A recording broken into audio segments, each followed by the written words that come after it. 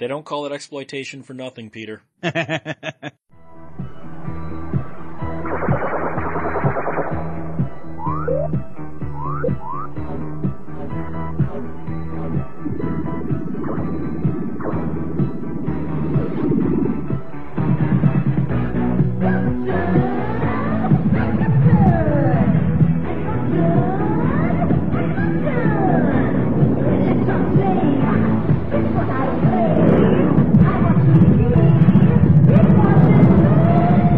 Radiodrome. Welcome to the final episode of the year for Radiodrome. I am Josh Hadley. With me, as always, is the man himself, Peter. Yes. See? I just, to the point. I feel I just pissed like a racehorse, so that took a lot of energy out of me. And then we have a man, Cecil. What the? Amen to Cecil. Why is, yeah, there you go. Why is he the man and I'm a man? Because Josh he could kill both just of us. like that. I'm going to kick your a-hole. Well, guys, if you want to see things in a-holes, you go to AdamandEve.com. You set me up. I had to take it. I set you up twice in a row. You go to AdamandEve.com, use the promo code DROME, D-R-O-M-E, and you will get 50% off of a single item, 3 free DVDs, a free sex swing, and free US shipping. Just use the promo code DROME at AdamandEve.com. We're gonna do an actor retrospective, and the actor, Burt Reynolds, is one of my all-time favorite actors. He's just one of those guys that, he's up there with like Michael Ironside and Lance Henriksen, that even when he's in something bad, even when you can tell he does not want to be in this movie, he gives 110%. And right now he's in very, very poor health. I don't know if he's gonna make it through the end of the year, but Burt Reynolds shaped a lot of our childhood. What is the quintessential Burt Reynolds role to you? Is it Gator McCluskey? Is it J.J. McClure? Is it the Bandit? Is he B.L. Stryker? Who is Burt Reynolds to you? I gotta go with Jack Horner from Boogie Nights. Not a bad choice. That's a movie I find myself revisiting a lot because I love its style. I love the way it's acted. Burt Reynolds is fantastic. Probably, why is his Marky Mark's best movie? It's probably Marky Mark's best movie ever. And I really,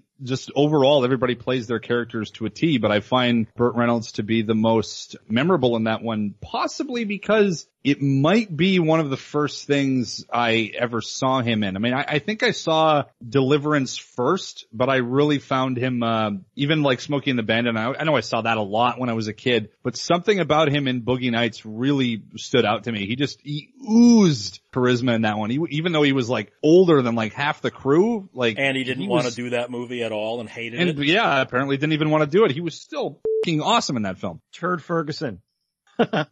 No, oh god. Wow, that got a 0.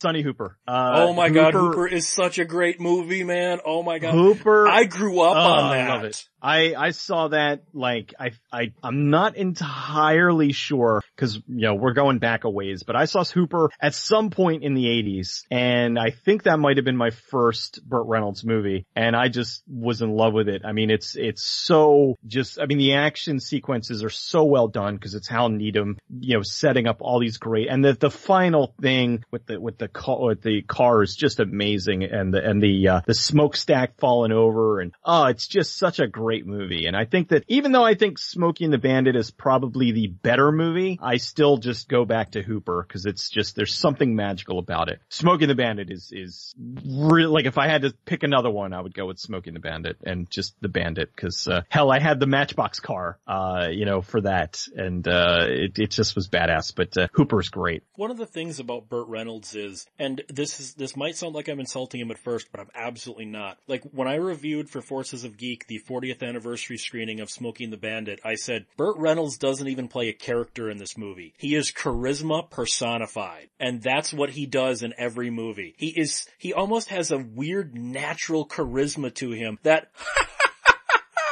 laugh. How can you not love that? Oh yeah, absolutely agree. It's exactly the same thing what I meant in terms of his performance in Boogie Nights. Like, he is constantly oozing with charisma no matter what role he's taking on. He will make you remember it. To kind of piggyback with that, to show how memorable he is, he was in an ensemble cast with Cannonball Run, and often you remember, him and Dom DeLuise. Captain Chaos. Captain Chaos. Dun, dun, dun! Him. It's just so dumb. But it works so well. Like, I love Cannonball Run, and I know they're in the process of trying to remake it. Good God. But Burt Reynolds just has a charm and a charisma about him. He's such a unique guy. Like, he really seems like somebody who you could sit down with and have a drink, and he would just like even if you hated him, he'd probably win you over like almost immediately. Burt Reynolds is a little strange in the fact that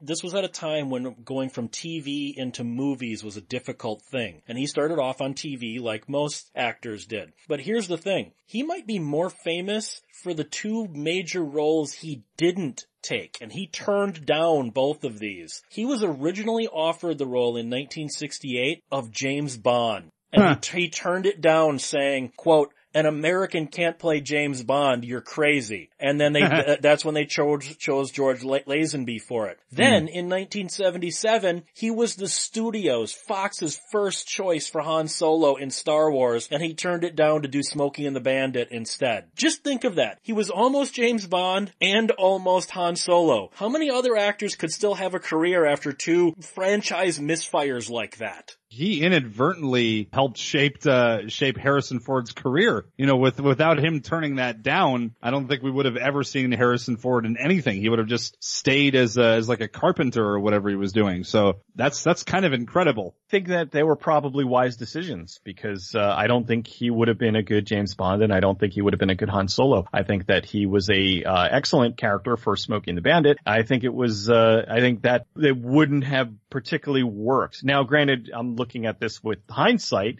Who knows how they might have been. There was a TV interview way back in the 80s where they were talking about actors in their first roles and stuff, and they were interviewing Burt Reynolds and Clint Eastwood, and they were talking to both of them, and they said that they both went in to the same, they were both trying out for like the same role. Casting director called them into the office, and he was talking to Clint Eastwood first, and he's like, well, you've got some talent, but you need to speak up a little bit. Like, nobody can really understand what you're saying, and it's like, we kind of like your look, but we think you need to work more on your acting. And Burt Reynolds is like, well, what about me? And he's like, you can't act. You need to look into another career. And look, Burt Reynolds is one of the most celebrated actors in our time, so showing that a lot of times the studio heads, they don't always know what they're doing. Burt Reynolds, he kicked around television for the late 50s and the early 60s.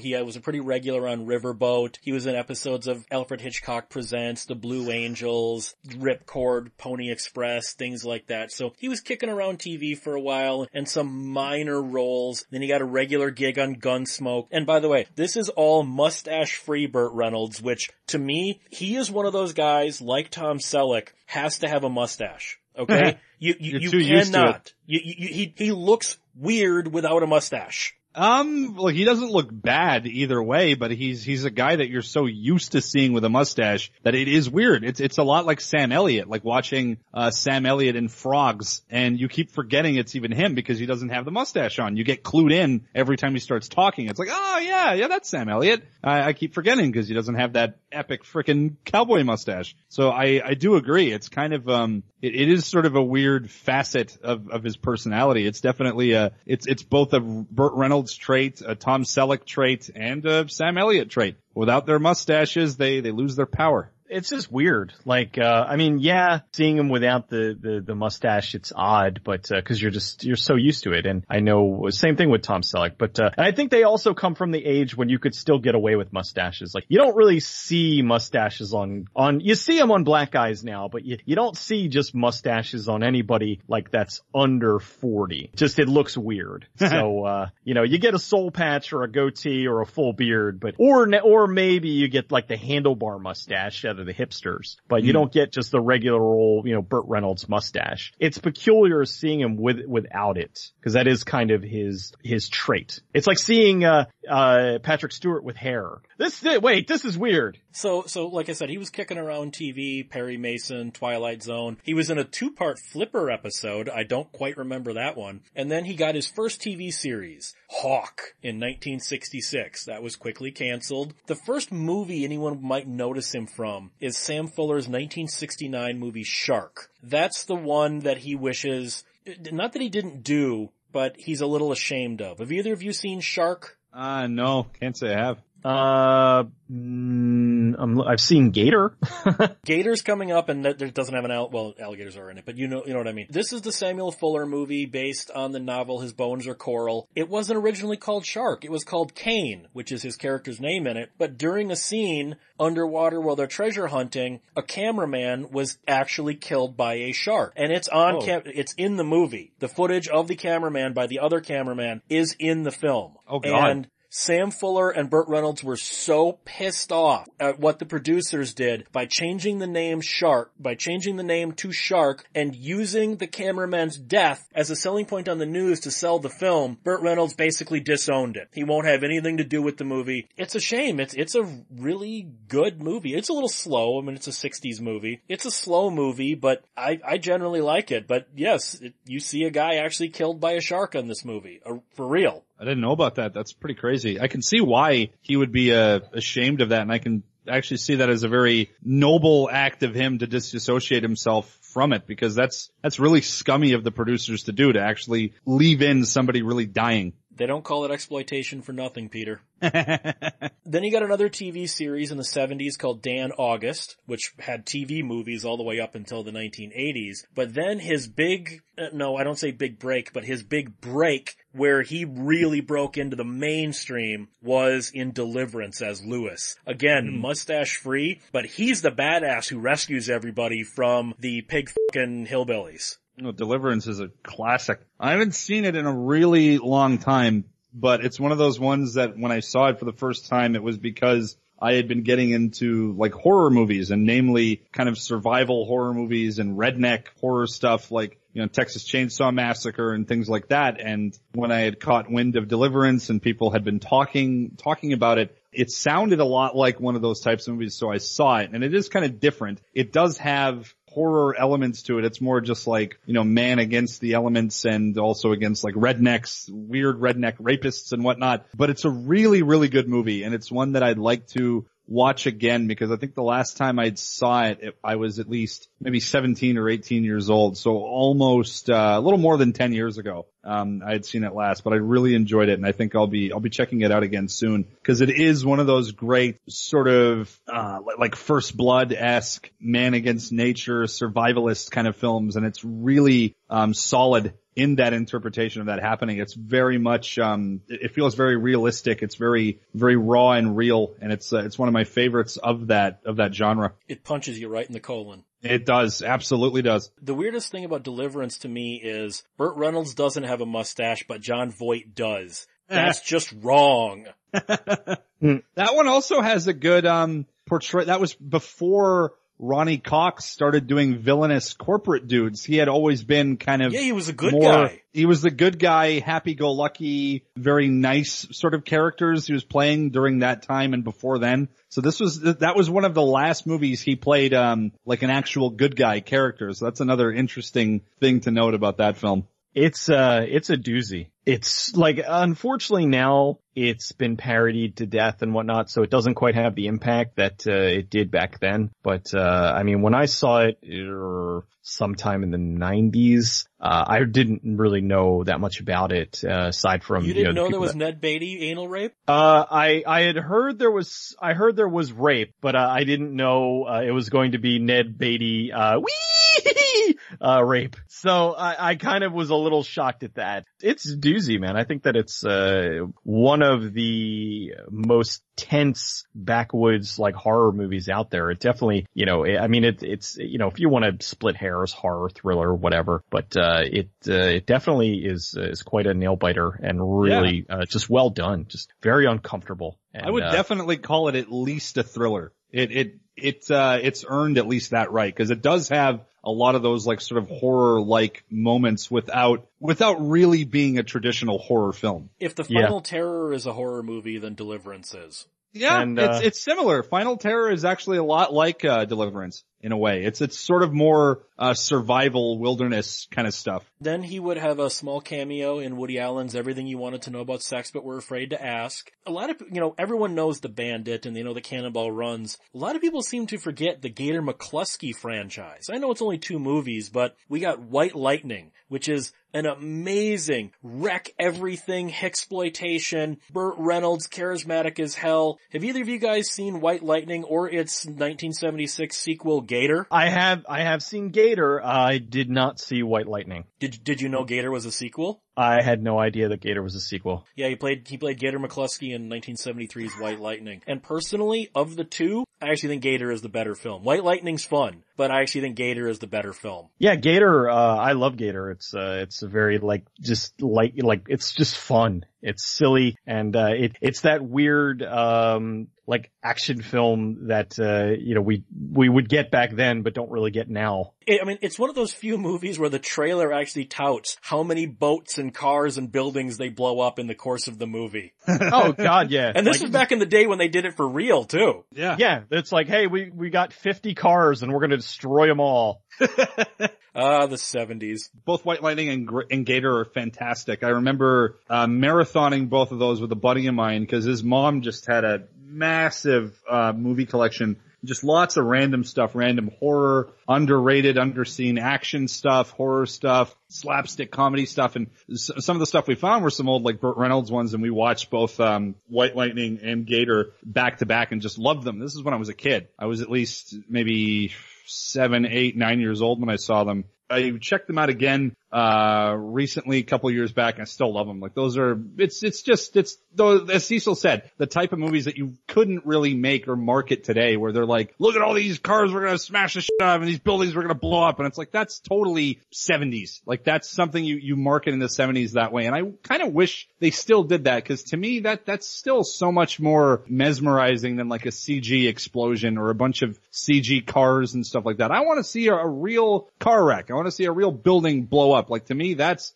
movie magic, is managing to do that without fucking killing someone. Well, and then after that, he's got the football movie, The Longest Yard, which is the first of a couple of football movies he made. Mm-hmm. Now, I never saw the remake, although I know he's in that too. The Longest Yard is one of those, again, it's a 70s movie that I know they remade it, but they only remade it, it only got made because it was a remake. I don't think you could do a football movie about prisoners fucking up the guards at the prison on the football field. I mean, Richard Kiel in the movie, remember, he's delighted. I broke his fucking neck. Yeah! And these are the good guys we're rooting for. Burt Reynolds' character, I'm pretty sure, has like a drinking problem. He's in jail for what, like a DUI, something like that. He leads the police on a very high speed chase, and yeah, he fucks a lot of cop cars up. It's another, it's one of those things that you come to expect from a Burt Reynolds movie. A lot of automobiles get destroyed. It's a movie that had no business being an Adam Sandler remake. Like I said, I never saw the remake.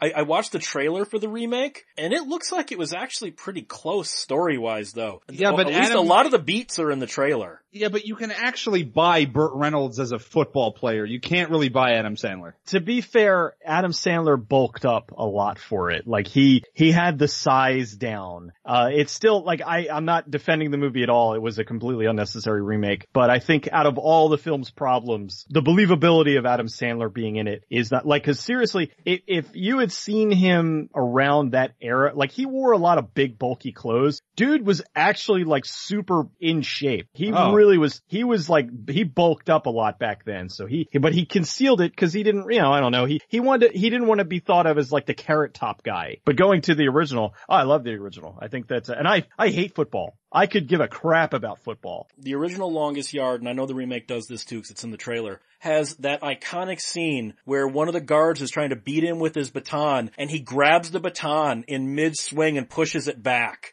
And you're like, yes, that's one of those, yeah, get 'em moments, you know? Yeah. But then yeah, the original, I mean, it's the weird thing with me is I hate sports. I don't like watching sports. I hate football. I hate hockey and soccer and all that shit. But I love a good sports movie. I don't know what it is. Like, I love Longest Yard. I love, Slap Shots. Longest Yard is a classic to me, the original Burt Reynolds one. I think it's one of his best movies and one of the best sports movies. He went and did At Long Last Love in 1975 with Peter Bogdanovich, where it was a throwback to old musicals of the 30s and 40s and live singing. Now, Peter Bogdanovich was actually so ashamed of the movie, he printed an apology in Variety for anyone who paid to go see At Long Last Love. At Long Last Love, you get to hear Burt Reynolds sing. And unfortunately, that won't be the last time I have to say that. Can't be as bad as Cindy Crawford singing. Like, even she took singing lessons. It was like, I don't want to do this. I don't want to do this. And then she did it. And she's like, why did you make me do this? Well, and then he plays himself in a cameo in Silent Movie, the Mel Brooks film. And then we got Gator with the second Gator McCluskey. And then even though he turned down the role of Han Solo, Smokey and the Bandit in 1977 was the second highest grossing film of the year, coming in only $1 million behind Star Wars. And Smokey and the Bandit became a certifiable classic to the point where sales of Trans-Ams went up 400% from 1977 to 1978 after that movie came out. I think a lot of people, because when you say 1977 in film, everyone goes, oh, Star Wars. I think people forget Smokey and the Bandit was right there. Give me a Diablo sandwich at Dr. Pepper. Make it fast. I'm in a goddamn hurry. That was all ad-libbed too. Well, that was the brilliance of the movie, because you had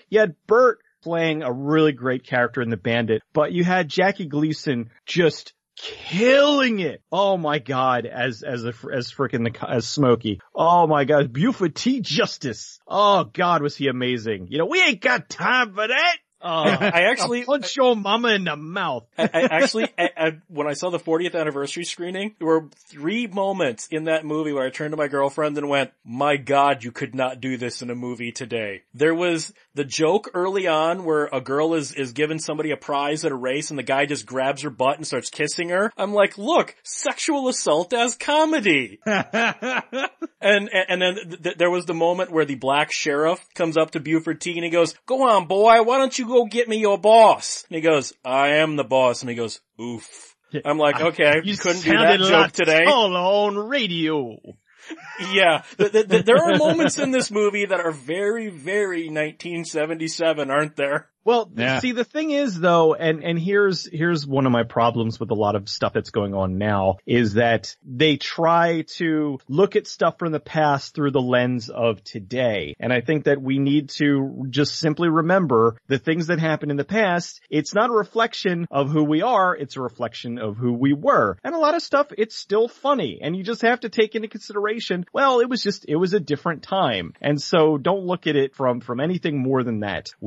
Things are different now, for better or worse, and that was just when you're looking at something like that, you're looking at it of, well, that's what was going on at the time. So I kind of just, I'm not one of those people that's like, oh God, like somebody was just bitching about how they can't remember what movie it was. This is something like The Goonies or whatever, where they're just like, oh my God, there's a casual rape joke. And it's just like, was anybody actually hurt? No. It's like, then you lighten up. Plenty of more disturbing things in The Goonies anyway, like the fact that they're following, basically a family of like serial killers. Yeah, there's a lot, but no, yeah, you make a bad joke and oh God, that's horrible. But the thing with Smokey and the Bandit was, and this is what's unfortunate because, Hal Needham could have not seen this coming. By the time we get to the sequel in 1980, there's still some I want to talk about in between there. Smokey and the Bandit was such a hit. It inspired a string of very inferior ripoffs that diluted why Smokey and the Bandit was so damn good. Like I said, I just saw it on the big screen last year for its 40th anniversary screening, and it's better than I remembered it being. Smokey and the Bandit is a fantastic movie, and it's kind of been lost in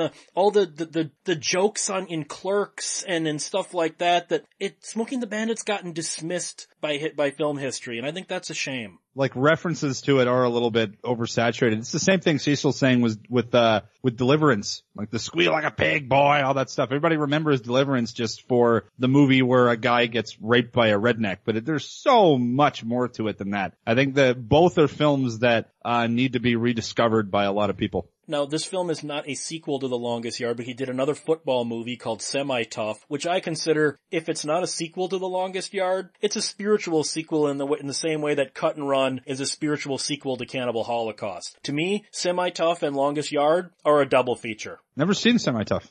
Same. Haven't seen it. Well, but then in 1978, we get Hooper. It's a little bit meta because Burt Reynolds plays a stuntman on exploitation movies by Hal Needham, so he's kind of playing himself while making Smokey and the Bandit and the Gator movies, but it's a comedy, and then you got Jan Michael Vincent coming up as his not really protege, but more of his enemy, and then they become friends. Hooper, I haven't seen it in 20 years, but I remember being just funny as hell. That bar fight was so amazing. Hooper is fantastic. It's been a few years since I've seen it, but I love it. It's one that I like to revisit every now and then. Really, really funny, early example of sort of meta humor and a really, really good, solid example of how to do it right, without being overbearing about it. Oh, Hooper's amazing. I mean, I think I kind of covered it. The bar fight is great. The dialogue is great. The end sequence is great. It's a movie that, it just encompasses why I think there are a lot of stuntmen that should be directors. They get it. They understand it, and they don't throw in like 10 tons of CG. Like that's why we're talking a little bit about how the director of the director of John Wick is now doing Deadpool 2. I think that you get them, they understand, what they can do and what needs to be CG'd and what doesn't. You can put in a lot more action sequences. You can put in a lot more fights and a lot more stuff that just looks right and looks good on film, as opposed to a couple people on a green screen flailing around at each other. Well, and then he did a couple of more Dan August TV movies from his old TV show, and then Smokey and the Bandit 2. Now, the only bad thing I'll say about Smokey and the Bandit 2 is, it really is wash, rinse, repeat of the original Smokey and the Bandit. It really doesn't bring anything new to the table, but it's still a highly entertaining film. Yeah, the same. It's really a rehash of the original, but it's still fun. Like it's, it didn't try to be anything more, and I don't know, and it kind of, it's a nice little companion, and it's definitely not 3, where Smokey is the bandit. Not really, but we'll talk about that in a little bit. It's not different enough to its own detriment, and it's not different enough to its accomplishment, I guess, because it plays it safe enough to be entertaining, but not brave enough to be really different as a sequel. I've only seen it a few times. Well, and then you got the first Cannonball Run where, J.J. McClure, and Cannonball Run is not Burt Reynolds' movie. It's very much an ensemble film. He is the one you remember from that movie. Everyone remembers Jackie Chan is in Cannonball Run too. He's in the first Cannonball Run as well, guys. Cannonball Run is a fantastically fun movie, although personally, maybe because of when I grew up, I actually kind of enjoy Cannonball Run 2 more, and I know that's a sacrament I just broke, but deal with it. Classic. What can I really say? It's a fantastic movie. Incredibly memorable, great stuff, great action, really hilarious moments. It's hard to actually talk about it without just saying, just go watch it. Cannonball Run's fantastic. It is a hilarious ensemble. Like a lot of times ensemble movies really fail hard, but for whatever reason, I don't know. But this one, it just completely works. There's so much humor going on. Cast obviously is having an absolute blast playing in the movie. It's fun. It's funny. It's still fun and funny after all these years. One of the comedies right up there with like Stripes and Caddyshack that just is still funny after all these years. It's also one of those movies that reminds you, wow, you could get away with a lot in a PG movie back then. All the swearing, there's full frontal, well, there's naked tits. Man, I miss the days when a PG movie would now be a soft R. Oh yeah. Well, I mean, I'm doing Avalanche this week, and there's full frontal nudity and a naked butt in that, and it's listed as like a family, I watched Airplane 2 last week, Cecil. Oh, do you remember how much nudity is in Airplane 2? I don't remember that much new. I remember they're going through the metal detector. Yeah, there's that, and there's another shot too, and I'm like, this is a lot of boobs for a PG movie. Hey man, I think the litmus test as far as PG is concerned with nudity has got to be Sheena. Like, oh yeah. Oh my God, or Tanya Beastmaster? Roberts. Well, I think Sheena actually might have more nudity in it than Beastmaster. Beastmaster had a lot, but Sheena had a whole lot of Tanya Roberts. But then in 1981, Burt Reynolds is Sharky in Sharky's Machine. And this is one of the first times in his movie career, cause, Gator McCluskey is kind of that freewheeling, fun kind of character the Bandit is and whatnot. This is the first one where he's trying, this is kind of a serious movie. It has humor in it, but Sharky's Machine is one of the more serious attempts where he's trying to play he's not corrupt, but a kind of on the edge cop. Burt Reynolds makes it work. Not sure if I've seen this one. He's a vice cop in this one, and so there's a lot of hookers. Well, as there would be in a movie about vice cops. I'll need to check this one out. Not in a very long time. Well, but then he goes back to being Goofy again in The Best Little Whorehouse in Texas, where again he sings. And I remember my mom always had the VHS of this lying around, and the whole whorehouse in the title always made me want to see it. And then I saw it and went, well, that was soft.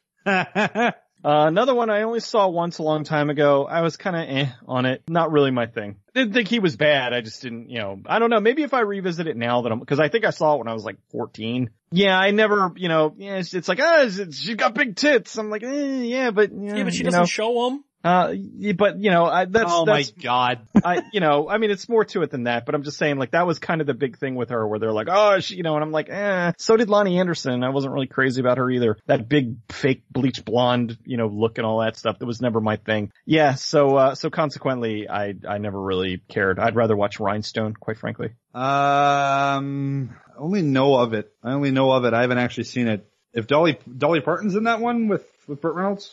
Yep. Dom DeLuise I don't think he's a TV preacher, but he's like a TV something. And they all sing and he's trying to get the whorehouse shut down for moral grounds. And, Burt Reynolds is the sheriff who's sleeping with Dolly Parton, who's the madam of the whorehouse. And it's way more sanitized than anything I just brought up. Yeah, no, I haven't seen that one, but, I do like Dolly Parton with, Stallone in Rhinestone for completely ironic reasons. So maybe I would like this movie for the same reason. Well, and then Burt Reynolds goes to Stroker Ace, which the only thing I remember about this one is, and yes, I know she's not Elvira. I remember Cassandra Peterson, cause I'm like, holy crap, is that Elvira? I know she's not dressed as Elvira, but that's Elvira in this movie. It's been a while again. Is that the one where the Elvira actress chick, strips? No. Does she play a stripper in it? No, this is a race car movie. Yeah, he's a race car driver. And yeah, I don't think I've seen it. Wasn't there something to do with beer? Every Burt Reynolds movie has something Burt to do Reynolds, with beer. there's always with Burt. No, I know, but I'm saying I thought there was something like no, I'm not talking Smoking the Bandit with the Coors and all that, but I'm saying like wasn't there some kind of licensed beer through? I might be mixing things up. Maybe. I don't know. But then we got to Smoking the Bandit 3, which okay, Kevin Smith, you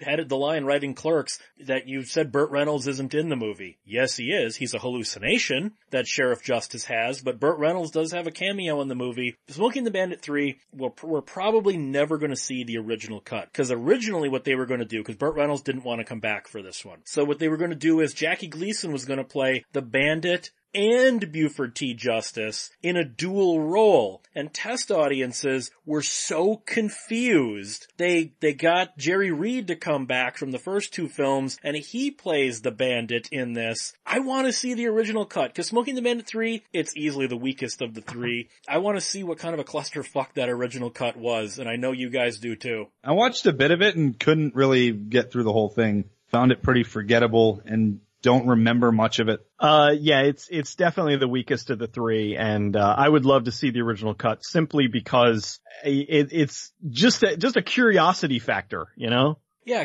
and the original title wasn't Smokey and the Bandit 3, it was Smokey is the Bandit. That was probably the cleverest thing in the movie, though. But then we've got Cannonball Run 2, the movie Burt Reynolds. This was the first movie where he said he was a complete whore. He did not want to do the movie, he didn't like the script, and then he said he saw all the zeros at the end of that check. So this was the first time he took the money over the script. Cannibal Run 2, I think, is a tremendously fun movie. I love it. And you can't tell he doesn't want to be in this movie. You can't. You can never tell. You really can't ever tell when he's phoning it in. Because the guy is just naturally charismatic. That's probably the biggest compliment you can pay to the dude. You can put him in anything and he's gonna be fun to watch. I never noticed that he was dialing it in on Cannonball Run 2. I enjoyed it, and I never noticed that he was phoning it in. So good on him. I think Cannibal Run 2 was a lot of fun. Not as fun as the first one, but still really good.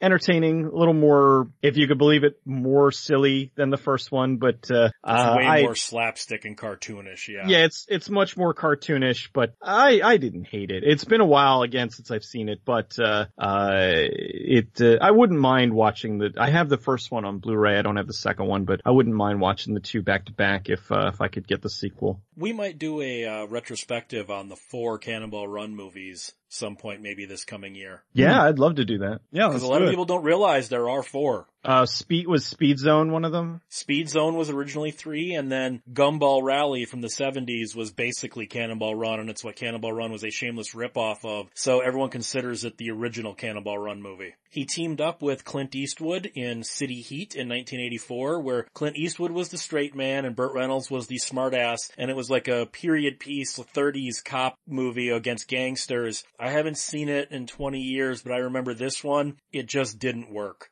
I don't know. I mean, Burt and Eastwood, and I'm sure that they both got along. They just don't have on-screen chemistry together. Maybe it's their acting styles. I remember City Heat being kind of a bust. That seems like something that would have really worked. I haven't seen it, but it seems like those two would just be awesome bouncing off of each other as like the straight man and the smartass. No, just a little bit, and it's from an era like. It's a time frame that I don't really care about, so it's really rough for me to kind of get vested in that kind of movie. So no, I never really, I watched like a little tiny bit of it on cable once and was like, nah, I'm sure it's a well done movie or whatnot, but I just wasn't really interested. Well, but then he followed that up in 1985 with Stick, which is probably his most brutal movie. It's basically Commando, but with Burt Reynolds, where he's being hunted and, he's got the big fight in the mall, and of course he's got a full beard, which, just like how Burt Reynolds looks weird clean shaven, he looks weird with a full beard too. This is a guy who just needs just a mustache, goddammit. Up to this point, probably his most serious and most brutal film. Stick had that awesome poster of him just holding the machine gun. And, I remember Siskel and Ebert like ripping it to shreds. So of course I was like, all right, I have to see this. And, it's like brutal. Like, I mean, people get messed up. And which is kind of weird because for a Burt Reynolds movie, he tends to be a fun character. Stick is not a fun guy in this movie. No, he is rough. So that was a little bit different, but it was a financial failure. He cameoed as himself on a Golden Girls episode, and then I don't know if, I know he had some financial problems and some marital problems by the late 80s, but he with Judd Nelson appeared in a PSA home video that's an hour long called Shattered, If Your Kid's on Drugs. Have either of you seen Shattered, If Your Kid's on Drugs? No. Yes, I have. You can find it on YouTube. Where yes, you can. It's a stay off drugs PSA with Judd Nelson. This is another one where you can tell Bert's only here for the money, isn't he? Yes, he is. But he's still so charming. And so is Judd Nelson. They actually made a great little duo. Judd Nelson has long hair in this too. He does. Seeing that video actually really made me want, sort of a Lethal Weapon movie between the two of them. Like you could have Judd Nelson as the Riggs character and, Burt Reynolds as sort of the Murtaugh. Like I think that actually would have really worked. I'm down. I'd be down with that too in this era. But then you got Malone and Rent-A-Cop. These were failures too. You have Switching Channels, where it's again going to the lighter Burt Reynolds. It didn't work. Physical Evidence, Breaking In. He had a string of failures from about 86 to 89. Until All Dogs Go to Heaven, Burt just could not catch a break, man. Well, it was what, more or less led to Boogie Nights because, he just kept making stinker after stinker, and Well, similar we're to still what a happened. decade from Boogie Nights. Well, no, that's what I'm saying, but I mean, it's what happened with Travolta too. Like Travolta was in an endless series of the little kid movies, and it wasn't until Pulp Fiction that he was able to reinvent his career. And then right around the same time, Burt Reynolds was able to make his comeback, with Striptease and with Boogie Nights. Striptease was god awful, but Boogie Nights was great. But he was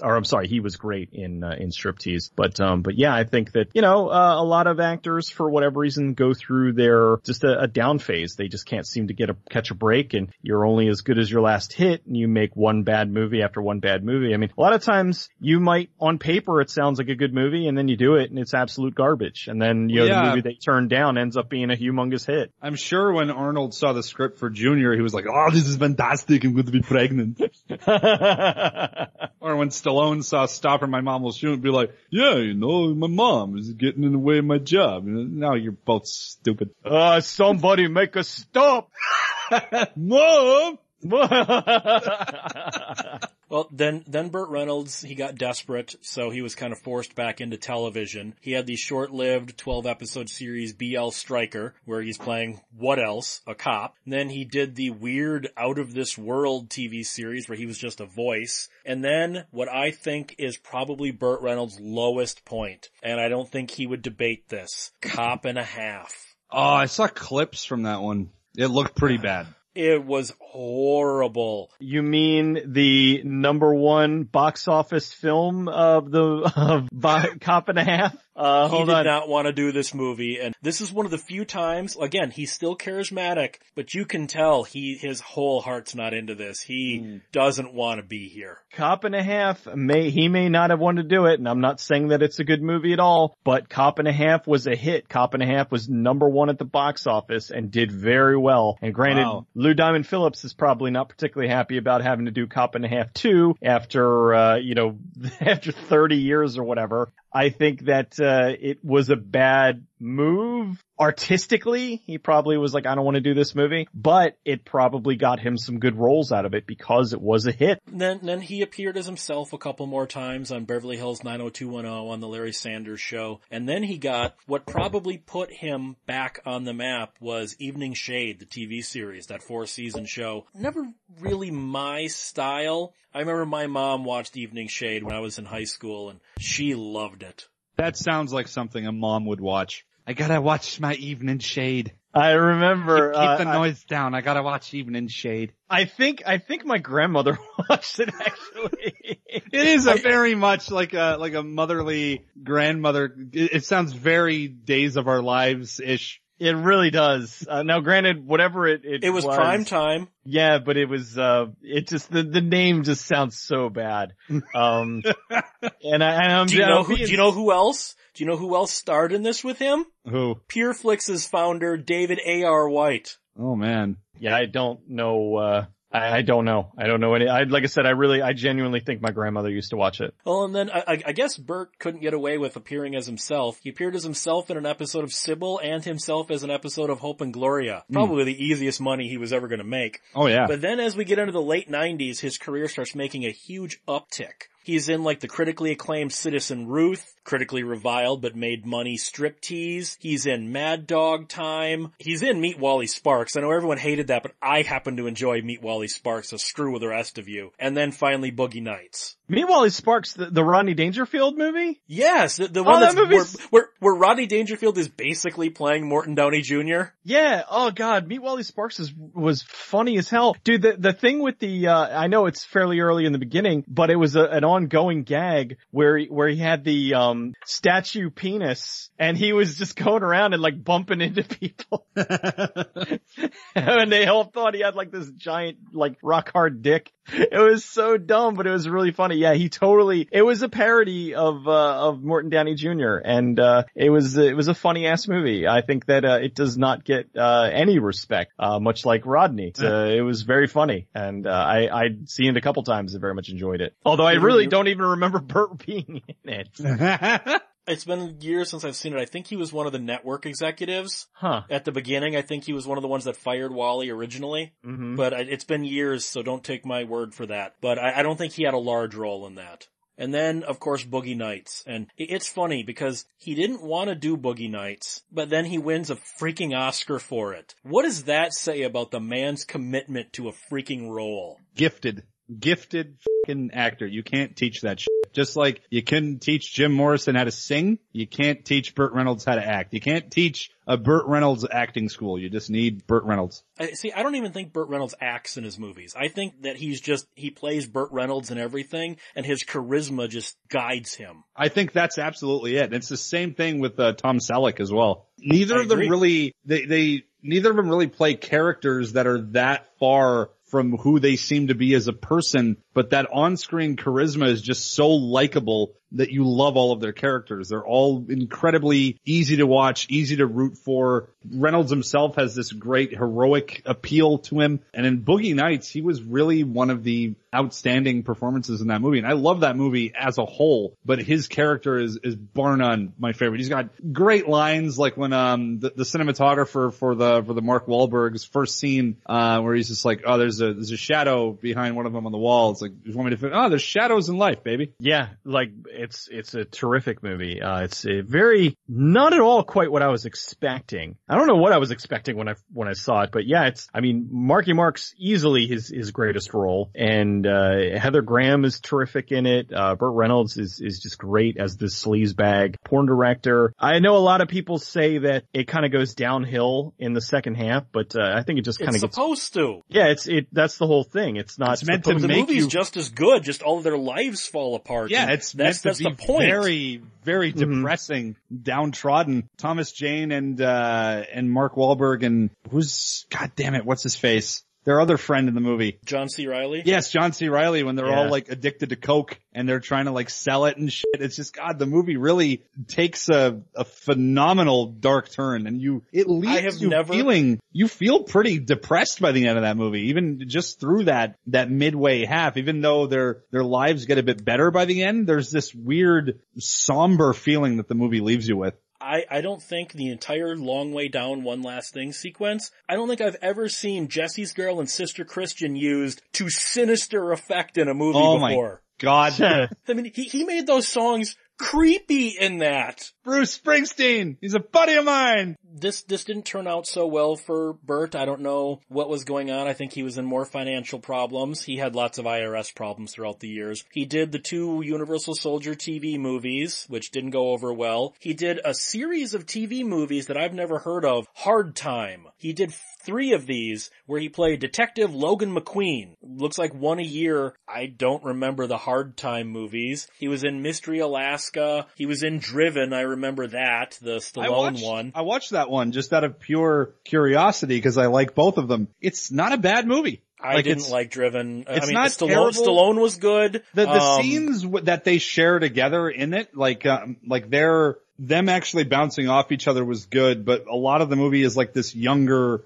up-and-coming driver, but that's the one I hated. Yeah, all the Stallone and Reynolds stuff is solid. And then basically he's been coasting the rest of his career, narrating bit parts in movies. Played God in the second to last episode of The X-Files, pre-reboot, of course. I remember him the most from this era, himself in Saints Row 3 as the mayor of Steelport. See, so were you kind of knocked over when all of a sudden Burt Reynolds shows up as Burt Reynolds in Saints Row 3, considering how batshit insane that franchise is to begin with? I want to say, I wasn't really surprised because, with Saints Row, you just kind of, it gets to a point where, the first one was a Grand Theft Auto clone, but it had, potential. 2 is when they started to kind of get crazy with it, and then 3 is really when it took, although I do think that 2 is better than 3, but 3 is when they really decide to go nuts, and then 4 might actually be my favorite of the series, but 3, things were getting crazy, so when Burt Reynolds shows up, it's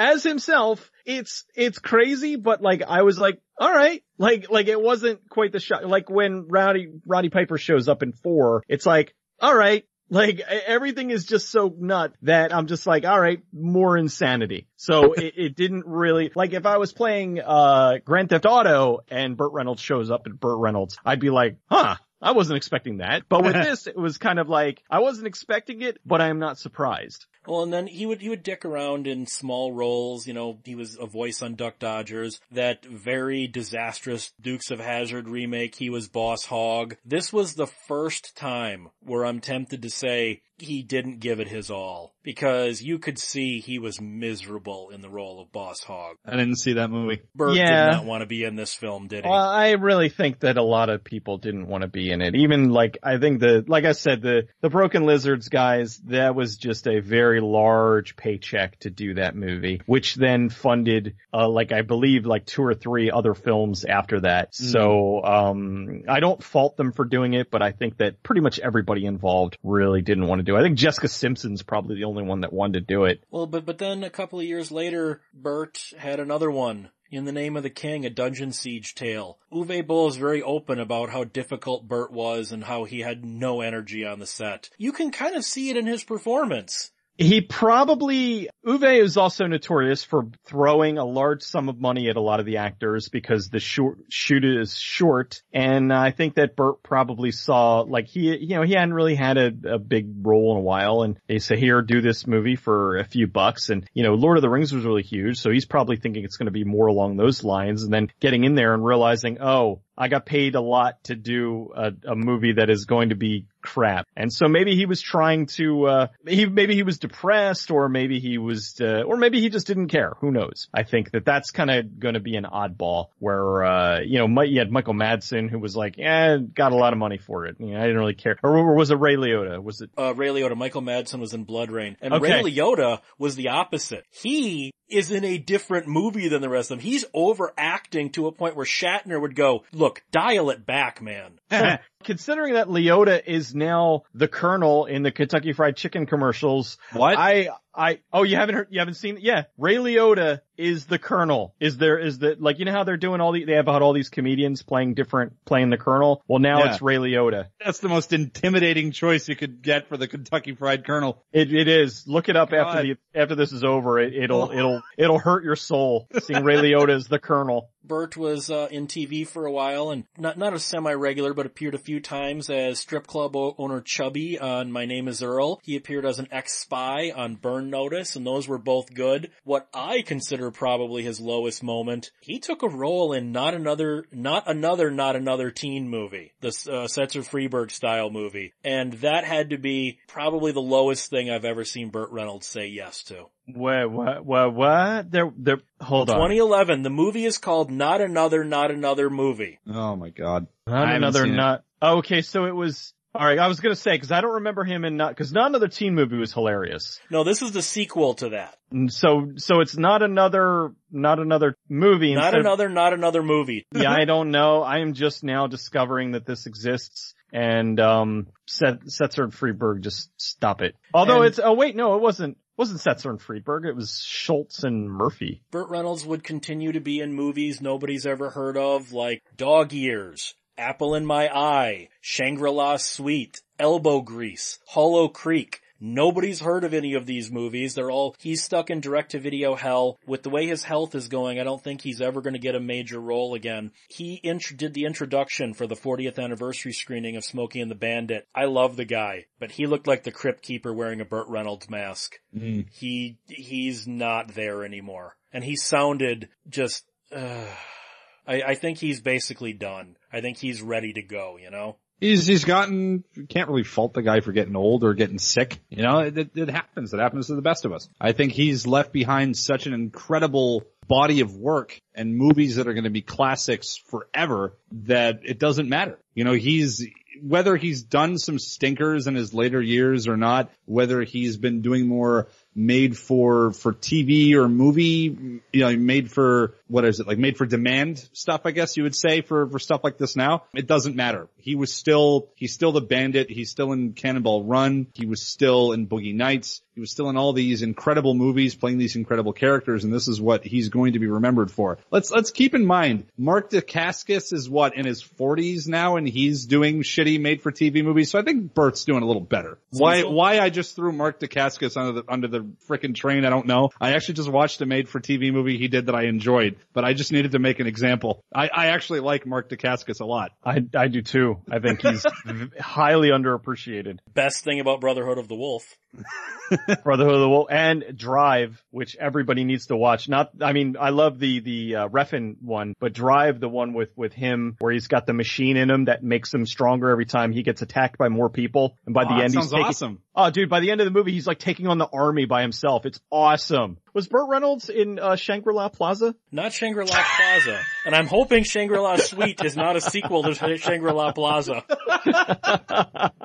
Weirdest thing that I heard Shangri-La that, and I'm like, wait a minute. Now, of course, you know what's in my head again. It's not a mall. I hate the strangest thing that Nick Castle has ever been in. And I'm putting that in my book too. I got to talk about that. Oh wow. It does deserve some chats. I mean, because it is something else. I mean, Chris Sarandon, Nick Castle. Burt Reynolds isn't in that, so. Yeah, but Burt Reynolds is not in that. He is in Shangri-La Suite, which I've never seen. Whoever edits our Radiodrome TV Tropes page, you need to add Shangri-La Plaza, because this is really becoming a Radiodrome trope. It keeps coming back. It really does. Because it's not a mall. It's not a mall. When you can't get your aspirations, oh god. And Mercedes rhymes with ladies. Oh god. God, so bad. I want to be a millionaire so I can remake it. Just find every copy of it and burn it to ashes. Have a burning session of it. I'm sure Terrence Mann. But okay. Happy. But all right. So Burt Reynolds, what will his legacy be? What will be the legacy of the Burt? I think Smokey and the Bandit. I think that's probably the go-to of what most people will remember him for. And I think that even though he's been in a lot of really bad movies later in his career, it's not enough to derail all the excellent stuff that he's done and all the times where he's given it his all, even in bad movies. So I think that it's a shame, but it's a downside more of older Hollywood, because when you look at a lot of the newer stars and whatnot, they might be in some crap movies and then retire, but they've made so much money. Back then, you weren't getting paid $20 million a film. So that's why a lot of these actors from the 60s and 70s and whatnot that are still alive, they're still making these bad movies. They're too old to be a headliner anymore, and they still need to work to pull in some kind of income. So I think that's really a large part of why they keep doing them. I think that his legacy is probably going to be his charm and Smokey and the Bandit. His overall charisma, Smokey and the Bandit, Cannonball Run, and Deliverance. And he's always going to be remembered as just an all-out icon. No matter how many stinkers he's done, we're always going to remember Burt Reynolds as a total badass. You know who else is a total badass? Cecil. Not really. But where can Cecil be found? Oh, you shut up. I am quite badass. You can find me at Good Bad Flicks on goodbadflicks.com, as well as Good Bad Flicks at YouTube, Twitch, Twitter, and Facebook, as well as 1201beyond.com. And Peter is, as I said, the man. Where can people see him manning? You can find me, The Manning, on Twitter, at Cinematica, on YouTube, The Cinemasochist, on Facebook, The Cinemasochist, on 1201beyond.com. T-shirts, new video is out. Go watch it. Because I am, as Josh said, the man, the main man, the Lobo man, I wish. I am the man behind the man.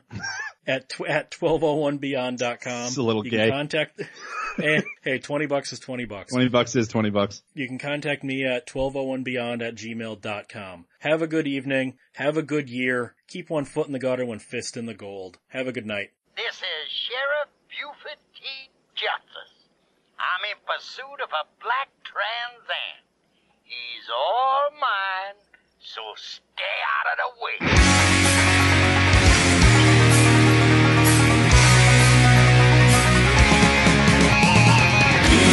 Down, load it up and truck it. We're gonna do what they say can be done. We got a long way to go and a short time to get there. I'm eastbound, just watch your bandit run. Would you work hard on the pedal? Some never mind the brakes. Let it all hang out, cause we gotta run today. The boys are thirsty in Atlanta, and there's beer in Texarkana. We'll bring it back no matter what it takes. Eastbound and down, load it up and truck it.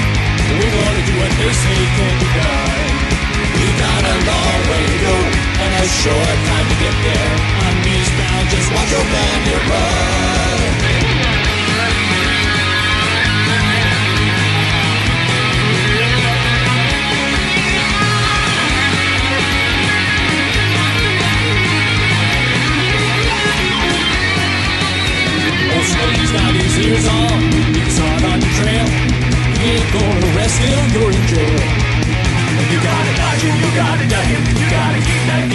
shaking. Just put the hammer down and give it hand. Eastbound and down, loaded up and trucking. We're gonna do what they say can't be done. We got a long way to go and a short time to get there. I'm eastbound, just watch your bandit run. Eastbound and down, loaded up and trucking. We're gonna do what they say can't be done. We got a long way to go and a short time to get there. I'm eastbound, just watch your bandit run. I'm eastbound, just watch your bandit run. I'm eastbound, just watch your bandit run.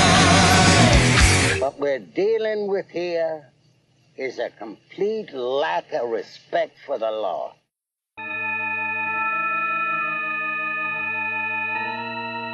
Radiodrome is a 1201 Beyond production. Find it and other great content at 1201beyond.com.